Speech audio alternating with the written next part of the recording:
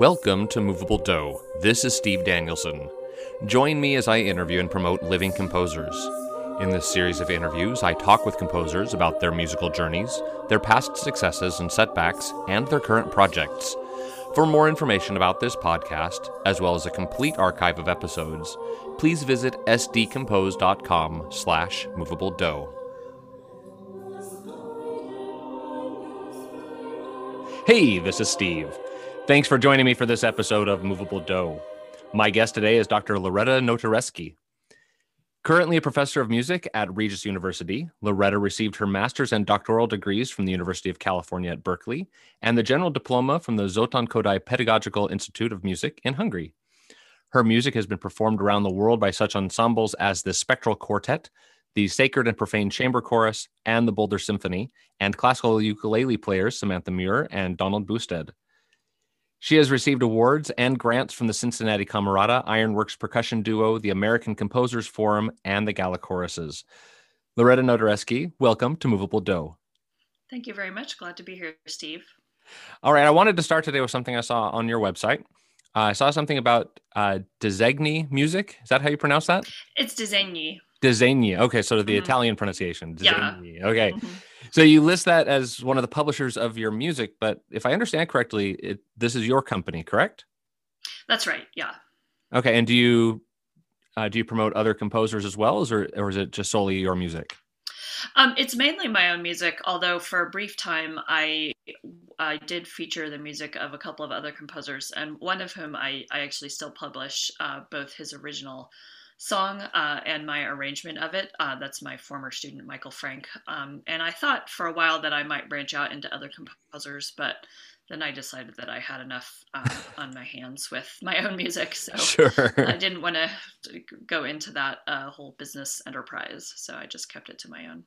And where did the name Disegni come from?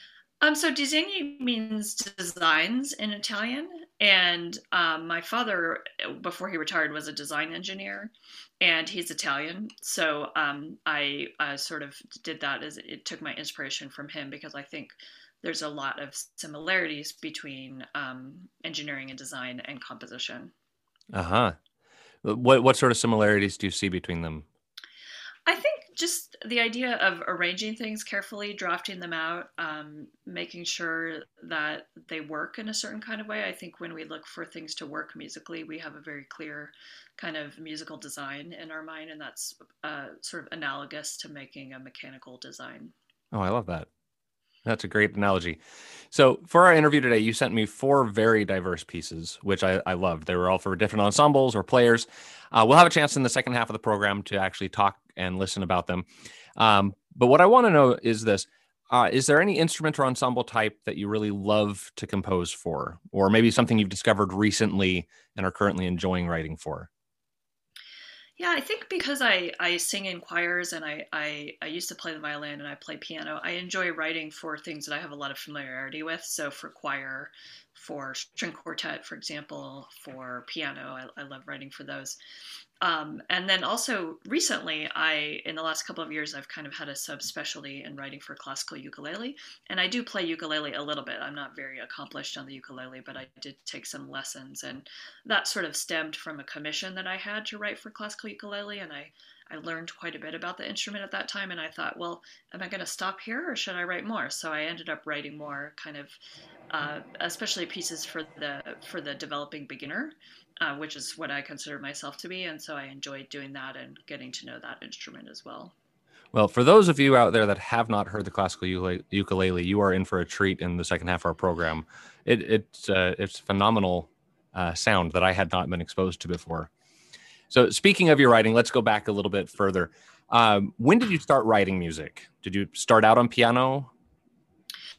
My first musical experience was with a singing group. Okay. When I was really little, I was in a group called the Sunshine Singers in elementary school. But then I started studying piano around age 9. And around that time was when I wrote my first compositions, just very experimentally.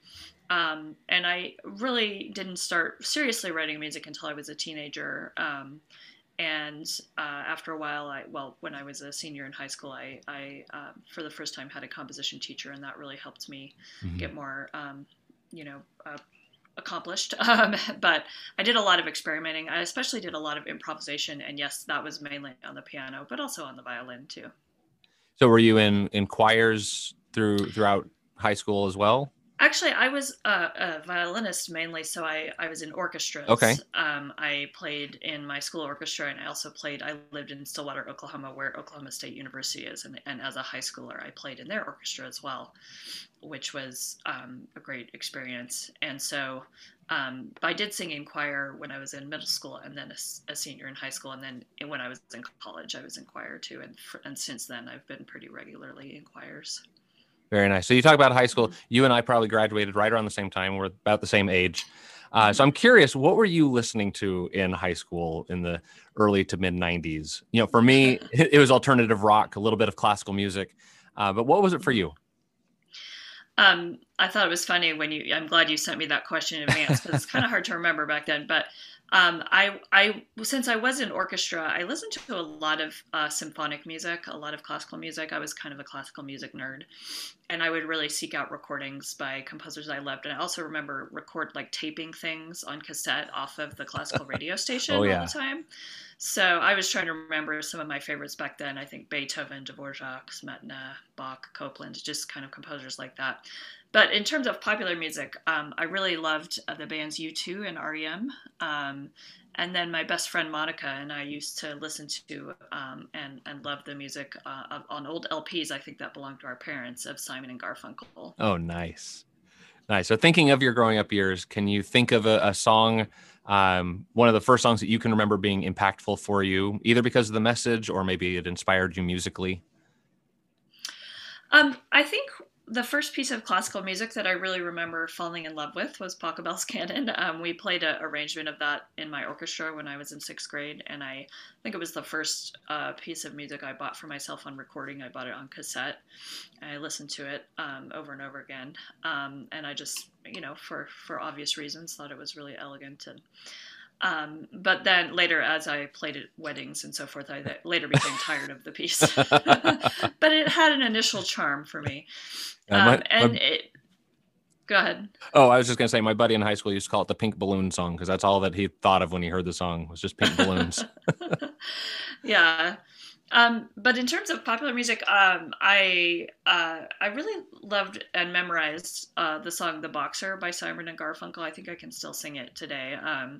And that song is it's hard to say exactly what the message is. I don't know that it was inspirational so much, but I just found it very beautiful. It has a kind of loneliness in it and regret. And I think I thought it was deep when I was a high schooler. And so I really love that song and appreciate listening to it.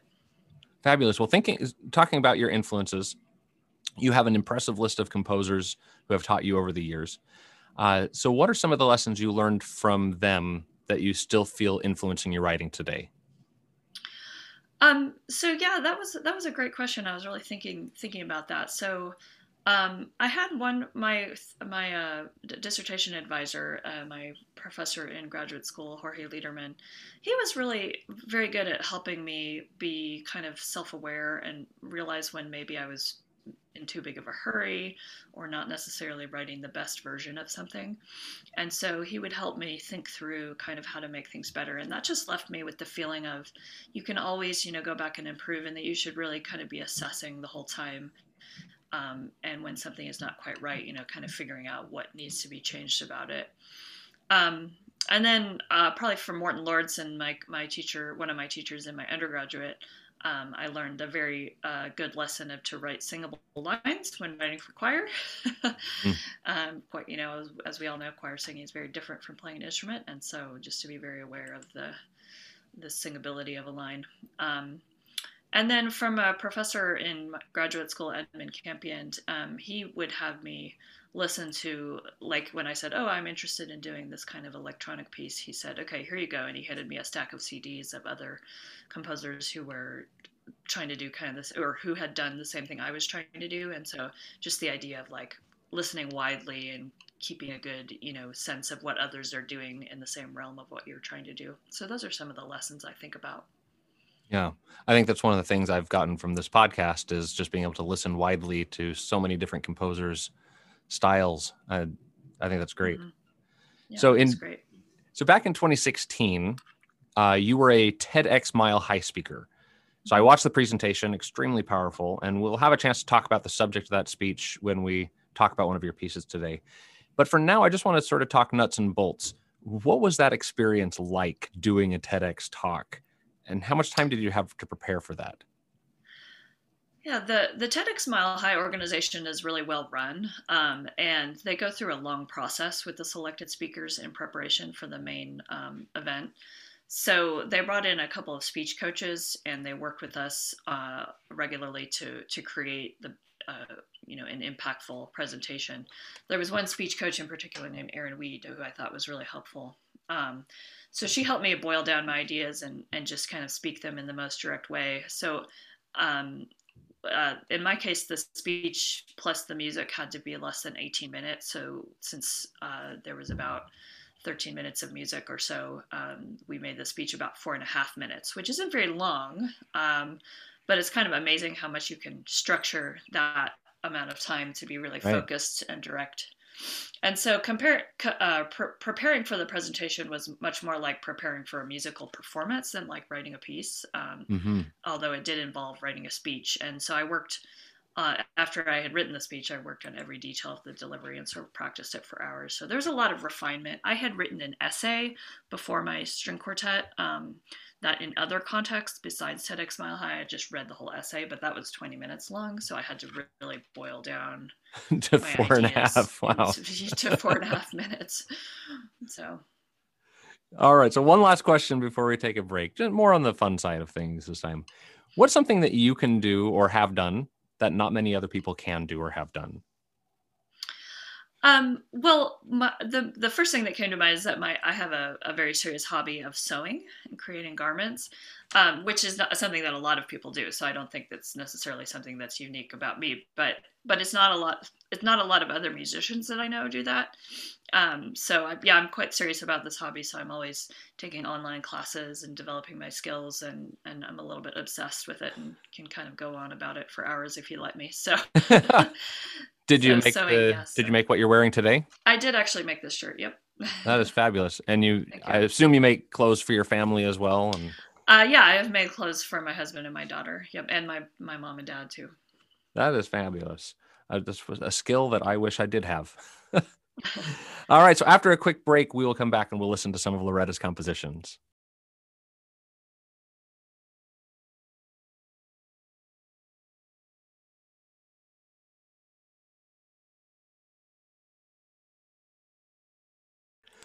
Welcome back. I'm talking today with Dr. Loretta Notareski. So let's start today with evocations. This piece was written for classical ukulele, which I have to admit I didn't even know was a thing before you sent me the recording of it. It's absolutely gorgeous to listen to. So you write on your website that you chose the title Evocation because the piece evokes different moods and characters from moment to moment, all within the intimate world of a soloist. So I wonder if you could describe some of the moods that you were evoking, and what are some of the challenges or opportunities you discovered while writing for the ukulele? Yeah. So some of the moods that I was evoking are the big piece begins and ends very introspectively, and very sort of chord by chord, sort of savoring each moment of the sound. But another type of style I was evoking was a kind of a flamenco guitar kind of style. So I asked for what's called rasgueado, which is a flicking of the fingers on the strings, and it's kind of a percussive roll. And so I was sort of evoking that style. I wasn't exactly imitating it directly, but just bringing in some of the sound of that.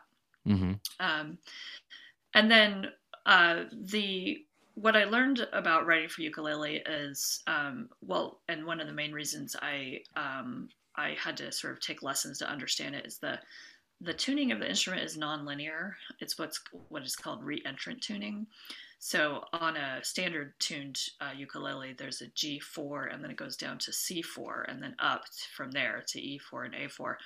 And so the fact that the lowest string, quote unquote, is not actually the lowest pitch really is a mind bender when you're writing for the instrument and trying to conceive of it. So it's to me it was really crucial to write with the instrument in hand and to try to make sure that all the fingerings are really idiomatic. And so so from the get-go, when I first wrote for the instrument, I had to kind of learn that and adapt my thinking to that. And were you working in collaboration with Samantha Muir? Because that's who you wrote this for, right? Yes, I was. So I had she had played some of my other compositions and had promoted them on her website, and I said, thank you so much. Basically, I owe you. And she's like, well, why don't you write me a piece? And so I did write this for her, and I think I shared some drafts with her early on, and we talked about. Actually, I started with the tremolo in the beginning. I started actually initially wrote that as a drumming on the body of the instrument, which sounds really nice when the instrument is amplified. Um, but it wasn't coming through very effectively, she thought, when she was playing it. So we changed it to a tremolo on the string, and I actually like that a lot better. So there was some kind of back and forth between us in terms of shaping how the piece ended up. Very cool. All right. Well, we're going to take a moment here. We're going to listen to Evocations, performed here by Donald Bousted.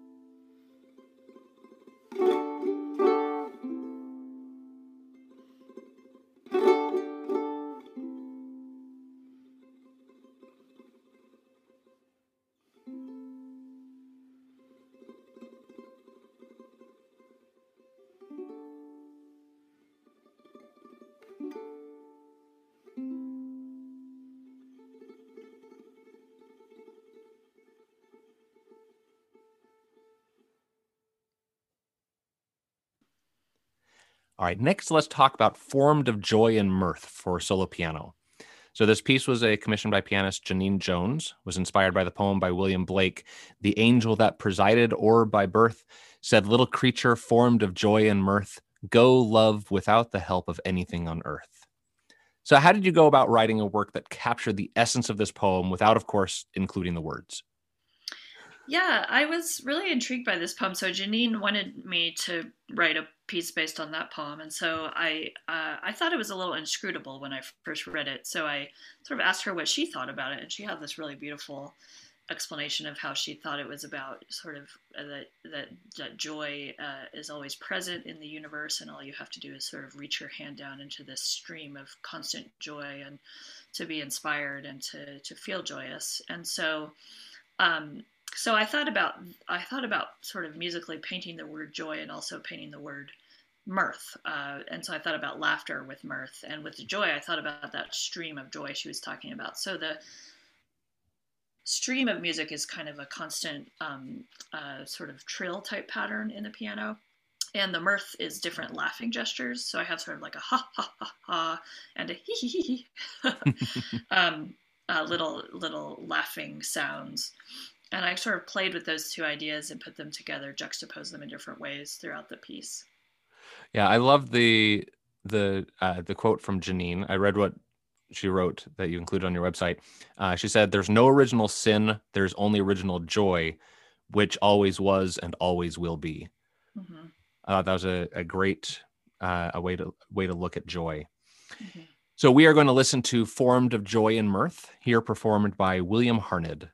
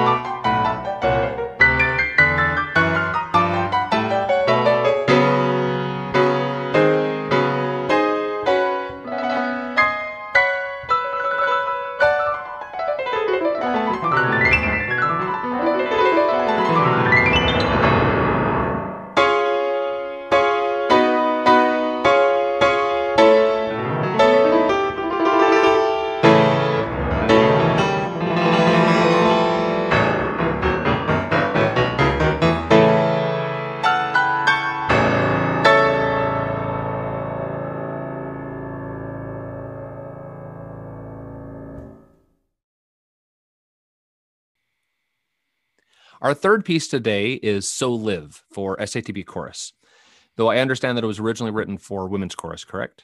That's right. Yeah. Okay. So the piece is a tribute to all loved ones that we have lost, but was written in memory of someone in particular. Can you tell us about her and about writing this piece? Yeah. So her name was Emily Mannion Robkin, I think is how you say her last name. And Emily was someone I knew sort of more as an acquaintance.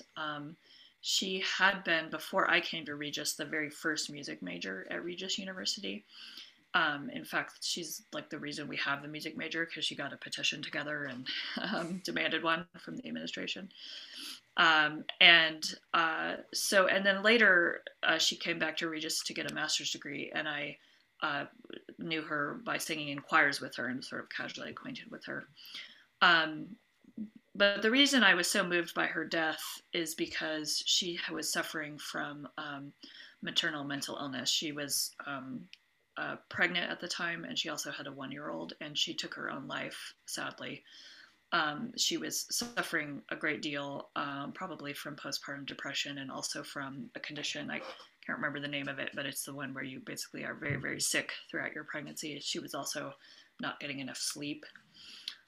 This is all things that I understood later from her parents, and so she was suffering quite a bit. Took her own life.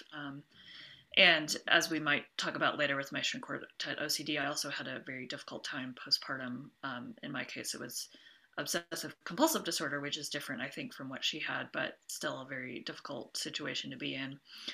And when I looked into it, I found that suicide is actually the second leading cause of death following childbirth for new mothers, which was an astonishing statistic to me. So I was just, it was one of those things where I thought, there, but for the grace of God go I, and I really, I had this commission from the Symphonia Women's Choir to write a piece, and so in the hours after I found out about her death, I wrote this poem, and then set it to music very, very quickly, and then ended up, editing that and turning that into the piece. So it was a very a situation I was very moved by.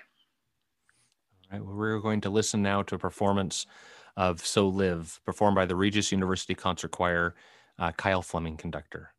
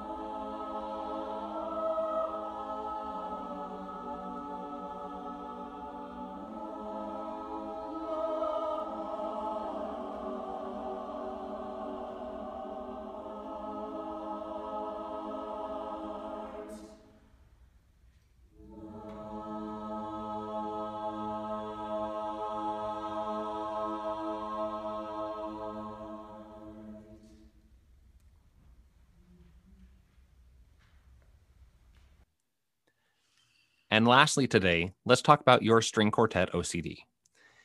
This piece was featured as part of your TEDx talk in 2016, and I know it deals with a rather sensitive subject, postpartum OCD. So would you share with us, first of all, what postpartum OCD is for those that haven't watched your talk yet? And secondly, how your experience with the disease inspired this piece? Yes, and thank you for asking this question. One of the main reasons I wrote the piece was to have a kind of educational component because postpartum obsessive compulsive disorder is not a very well known or understood disease. And so the first thing we need to know is that there's a very pop culture understanding of OCD, which really doesn't bear much relationship to the reality of the disease. It's a disease about fear. It's not about being persnickety, which is what a lot of people think about OCD. But basically, the person who has obsessive compulsive disorder suffers from a lot of intrusive thoughts, and these are scary or dangerous, sort of dreadful thoughts that come into your mind that you are ashamed of, scared of. In my case, they involved a lot of violence, imaginary violence against my daughter and against myself. One of the things that distinguishes OCD from, say, postpartum psychosis is that the person with OCD knows that their thoughts are wrong, feels a lot of shame and a lot of fear, and so you're very self-aware, but at the same time you sort of can't stop having the thoughts. And the compulsions come in as a response to the thoughts, so where you start to do ritualistic behaviors in order to try to control the thoughts. And in my case, a lot of my rituals were sort of mental and verbal and musical, so I had a lot of patterns that I required myself to repeat to try to control the thoughts. And I know it sounds quite strange to someone who's never gone through it. It's like, why would you do that? But there's a kind of weird logic to it when you have OCD in it. And so good news is I got a lot of help right away. I got some good therapy and some good medication that helped me manage the disease. And it receded after about 1 year. So I was lucky that I don't suffer from OCD anymore. Some of that anxiety from that time I still have, but not the actual obsessions and compulsions. And how old is your daughter now? She's 8. She's 8 now. Mm-hmm. That's fantastic. And her name is Ruby, right? Ruby, yeah. I have Ruby as well. Oh, how funny. Yeah.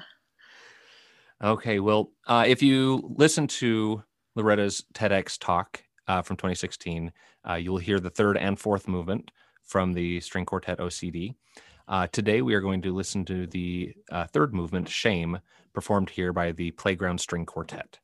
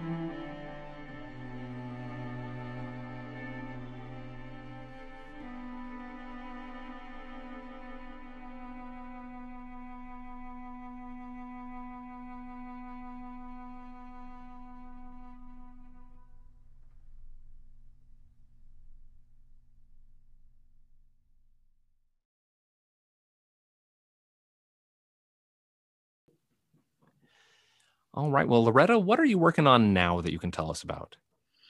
I am working on a series of short piano pieces. I don't know whether they're going to be preludes or etudes or some other name, but they're short, sort of idiomatic pieces for the piano, each one with a different character.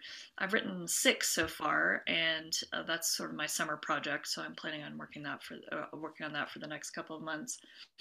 And yeah, they're partly for me to play, but they are dedicated to Steve Beck, who's a pianist in New York.